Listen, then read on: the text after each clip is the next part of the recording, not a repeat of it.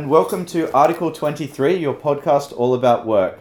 This week, as promised, we're going to talk all about reward and recognition, and to do that, as always, I'm joined by Rhonda Brighton-Hall. Hi, great to be here, and it is a very timely time to talk about reward and recognition as we come into this performance reward cycle. Yeah, we're almost on the eve of the end of financial year. Yes, yeah. And that's a real fun time. And so the words fun and now reward and recognition are in a sentence together. Our work is done. Yep. Never thought it would happen. No, just kidding. Look, so to cover this topic today, I think we're going to look at three things. We're going to look at what matters in the psychology of rewarding people. Very complicated topic. I know. What are some of the common topics and challenges within this? Yep. And what factors should we consider when looking at rewarding people? All good topics. Awesome. So to get us started, I reckon we start with the biggest and hardest one and the most complicated. Does money motivate? It's such a great question. And the answers are always so simple that they're meaningless or so complicated that they're meaningless. Yeah, so you can never work it out. Yes, it does, or no, it doesn't, or then, or it's so complicated, or you have to consider a gazillion things, so it makes it really hard. Yep. But I think in some ways the answer is yes, but I just said I wouldn't do that, now I'm going to do it. In some ways the answer is yes, but of course we have to be absolutely clear that it's not as simple as money equals more motivation, more contribution, more leaping in there. Yeah. And that individuals have different motivations and preferences and moments in time and times in our lives and all sorts of things that, that's why people are so complicated, is we don't just run on this is the answer, it's A. Yeah. It can be all sorts of answers all over our lifetime. And we want it to be simple and linear, but it's not. No, it's absolutely not. And what we know from looking at the research we did with the Happy Workers report, which remains today still the biggest study ever of what it takes to be happy at work, we know that the three big ones, the three biggest ones, are purpose, meaningful work, relationships, people who care whether we turn up or not and treat us properly, and agency, the freedom to do the work our way with a little bit of flexibility. Yeah, I love the Happy Workers report. I do too. Yeah, I do too. It actually covers pay a little bit as well, right? It does. Yeah. What does it say again? Well, we don't speak about those data points as often. Yeah. But what it does say is at a certain point, if you're underpaid, then pay drives a lot of behaviour because you can't live properly, right? Yeah. But at a certain point, we're pretty okay. Yeah. And getting higher pay than that point actually doesn't make us any happier. Yeah. And that number is actually surprisingly I lower than you'd expect. had a look at it. It's about $1,500 a week, something like $78,000 by the time you shake it out a year, which wasn't, an interesting one. Yeah. So about the kind of average Australian wage, give or take, depending on where you look at it. Yeah. Yeah. Yeah. Cool. Look, so I think for me, when we're talking about psychology of reward, you've got to be looking at motivation. So I think that the one I always go to is this comparison other kind of topic, which I don't think is particularly new. I would put that in my very lame language as keeping up with the Joneses. It's like who you're comparing yourself against and why. So you look at basically your points of reference. So you look at your family, you look at your friends, how are they paid, what's going on, they're driving a big black shiny car and you're not, how does that work, is that fair, is where you start. I think we all do it to a point. Yes. And most of us go a little further and say, what about people in our organisation, in our team, in the fields that we're working in? What do they do? What's the work they're doing? And we kind of create this self-view of contribution and also, rightly or wrongly, this view on what we think they're getting paid and whether that's right or wrong based on our contribution too. Yeah, and I think what we're trying to do in under the skin of that is, are we being treated fairly? Because if we're not being treated fairly, all bets are off. Yeah. But when we're treated fairly, we feel okay about it. So I think that conversation is about fairness, yes? I think it is all about fairness. Not only what is really fair, but also that perception kind of part of things important.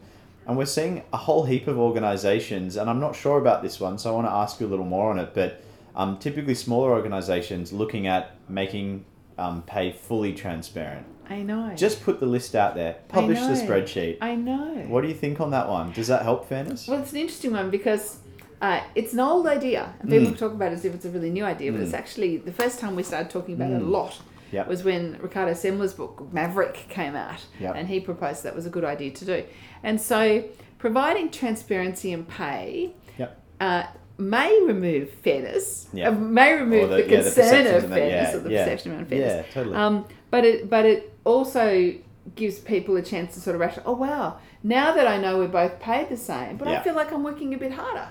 Yeah. And now I feel it's not fair again. So it doesn't remove all the noise. It's not like a magic bullet, silver bullet. Yeah. So it might have like a little spike initially, but then it tapers away again over time and stuff like that.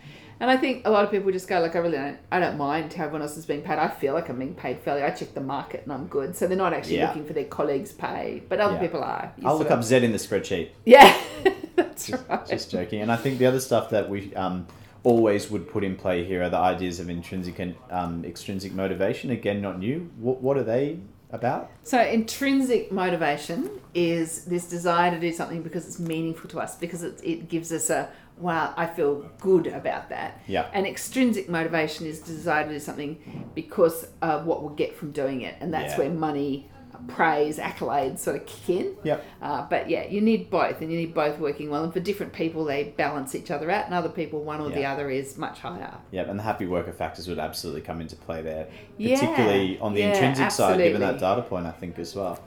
Look, that's the little starting point. Question one, bit on psychology of reward and a bit on motivation.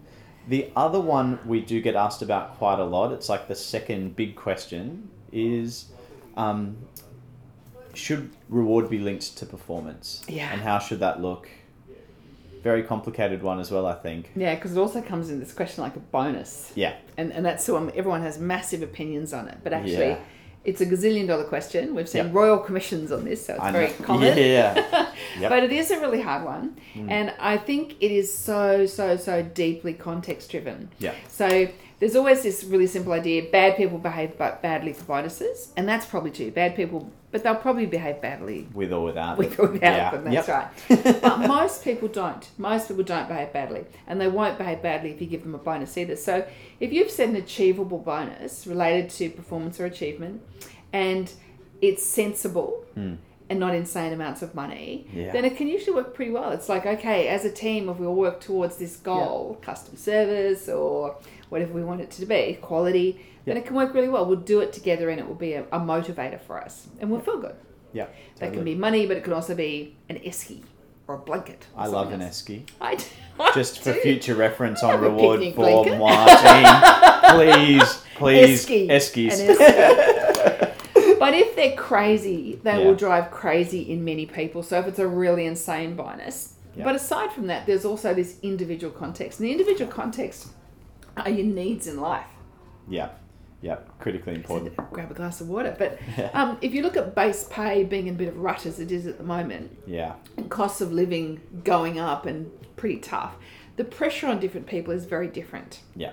And so here's an example before everyone gets all judgy and says, oh, I would never do the wrong thing. Yeah, Try this. So if I'm a parent and I earn $60,000 a year, not a lot, I've got 3 kids and a mortgage, and I live week to week. That would be pretty much the equation. My youngest one, that's being teased mercilessly at school because of buck teeth, needs braces. And you tell me that I've got an opportunity to earn a bonus of $4,000 and that's what braces are going to cost me. Now, that's not crazy money, but am I a good mother or a bad mother if I get that bonus? That's so hard. Because it used to be, as long as your kids had shoes and they were clean, you're a good parent. But now, do they also have great teeth and do they have great clothes? And there's a lot more going on in the keeping your kids safe and feeling like they belong and fit in at school.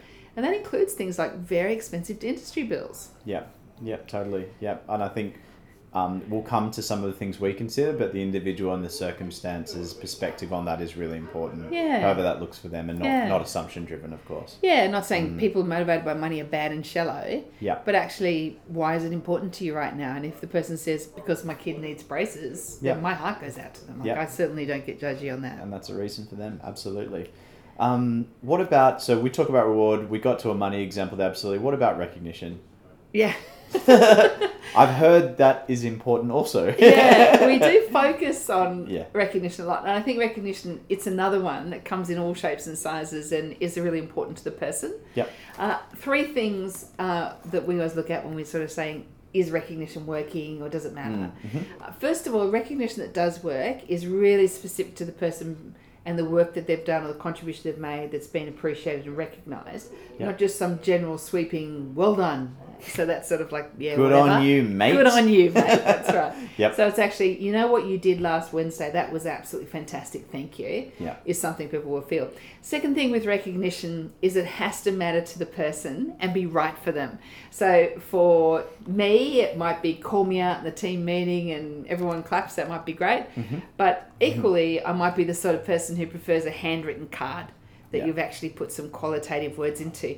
And calling me out in the team meeting, I might be mortifiedly embarrassed. So totally, it is about what's good for the person and what they'll appreciate. Yeah. And the last one is this consistency, not randomly applied. So you need to know that good hard work or good achievement will always be appreciated of every person in a good way. Yep. And you won't be in that really unhealthy, almost abusive work relationship sometimes people get into, where they just wish that they're the one person every 6 months who ever gets any compliments. Yeah. And that's almost like an abusive boyfriend sort of relationship. Very bad. And you don't want people waiting for the meted out applause. You really want it to be consistent. Good work gets recognised. This is how we roll. Yeah, every time. Yeah, totally. And look, the last sort of thing that we wanted to have a bit of a look at is this idea. We put together my signature approach to reward. Yep. We thought about what are the key factors. And you actually did a lot of the work behind this. This is a really good structure that people can easily use. And wanted to keep it fairly simple so that it's easy to apply, because it is a real balance of art and science. It's not a straightforward, here's maths, here are numbers, let's put it together. Everything to do with people is art and science, and all context, totally.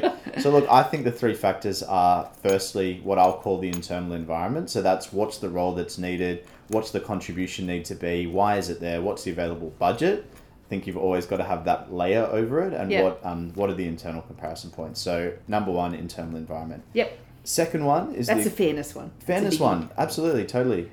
The second one, and also has fairness overlay to it, is the external environment. Yep. So what do we need to consider if there's an award that we need to look at? Yeah. So you do need to be legal. Baselines, yeah, legally. legal. We joke around that, but it's fairness. actually not funny. No, it's key. Yeah, and I'm saying it very seriously. So cool. Is there an award? What should the role be paid? What's the market pay for the role? And basically that's driven by supply and demand for that unique skill set. Yeah. And finally, is all about the individual and some of the things we've already discussed. But basically, what does the person bring to the role? The skills, experiences, capabilities, creativity. Yep. What do they add to the culture? And what are their motivations? And how will they grow and develop in the organisation? Yes. All and important. Sort of bringing all those pieces. So you don't want people earning all their money the wrong way. You want them how they treat each other needs to be teamwork, etc. Yeah, and we, great. Very cutely in a very moi way, think that where those three cross over perfectly is the reward sweet spot. I like it. Thank you. Cool. So look, to summarise, I think for this number 20 podcast of ours, we know that different types of reward are going to motivate people differently, that it's a balance of art and science, as we said, like anything with people. Yep. That motivating people goes well beyond pay. Recognition is key in the right way. That fairness is important across all of this, and that the three things that we consider for reward are the internal environment, the external environment, and the individual. To meet in the reward sweet spot.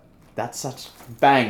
Nailed it. You knew I was listening. On. You Yeah, knew I was listening. Loved it. Thank you for tuning in. What are we going to cover next week? Next week, we're going to take a totally different angle as we start into the new year. So we're going to chat about a very scary topic. We're going to talk about the seismic shift that's coming in our labour market. Yeah, okay. That's cool. Now, future of work is a cool name for it, but it won't necessarily be easy for everybody. And we need many, many, many more people to join this conversation. So we're not suggesting doomsday prepping, but nor are we suggesting skipping through a robotic nirvana. Yeah. What we are saying is let's talk about what's going to happen, because the numbers are already in and we can feel them all around us and we can see that shift already starting to happen.